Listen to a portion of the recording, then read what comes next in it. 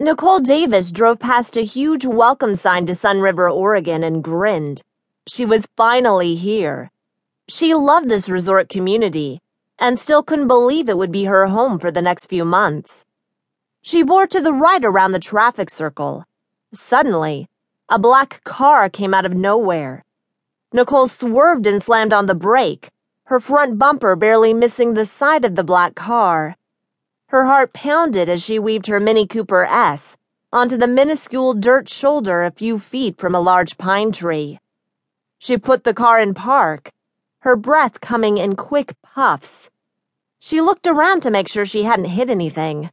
Phew, everything looked okay.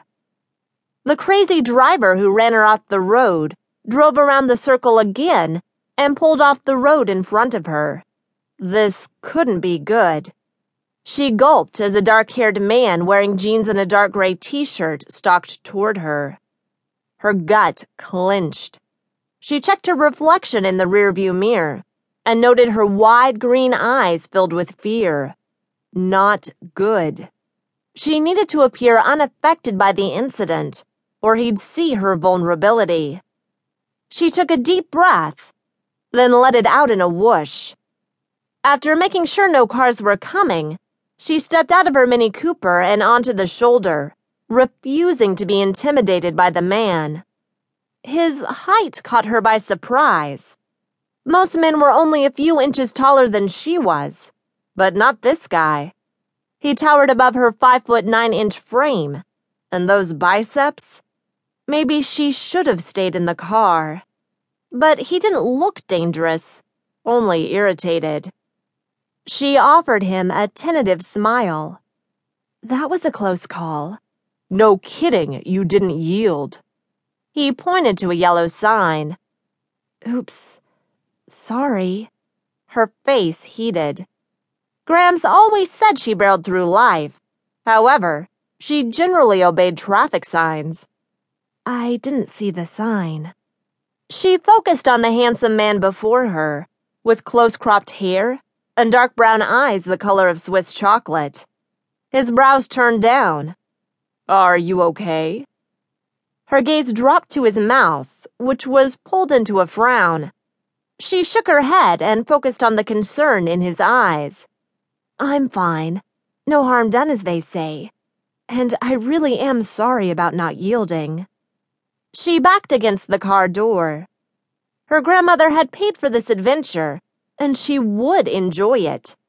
She just needed to be more careful. I haven't been to Sun River in years, and was trying to find the resort lodge. She took in her surroundings, a paved bicycle trail, roadway, and woods. Beyond the woods, she spotted several structures dotting the landscape. I don't suppose you could point me in the right direction? He peered down at her, his stance relaxing. He even ventured what appeared to be a small smile. Like you said, no harm done. He pointed slightly left. The lodge is that way. The breeze rustling through the tall pine trees didn't help the heat burning in Nicole's cheeks. Thanks. No problem. Watch for the signs. They'll keep you on track. He sauntered back to his car, then pivoted. By the way, welcome to Sun River. I hope the rest of your stay goes better. Thanks. Nicole slid behind the wheel and drove away, hoping she wouldn't run into that man again. Talk about embarrassing. She breathed in deeply of the pine-scented air and focused on her reason for being here. Graham's letter. She owed it to her grandmother to fulfill her final wish. Nicole turned left into the lodge's parking lot and pulled into a spot. The lodge was even prettier than she remembered.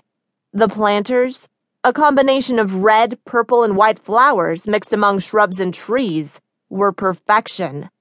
She got out, grabbed her luggage, and walked toward the grand entrance. A young couple strolled hand in hand nearby, and several people dressed in business attire ambled out of the lodge. The sound of crashing water drew her attention.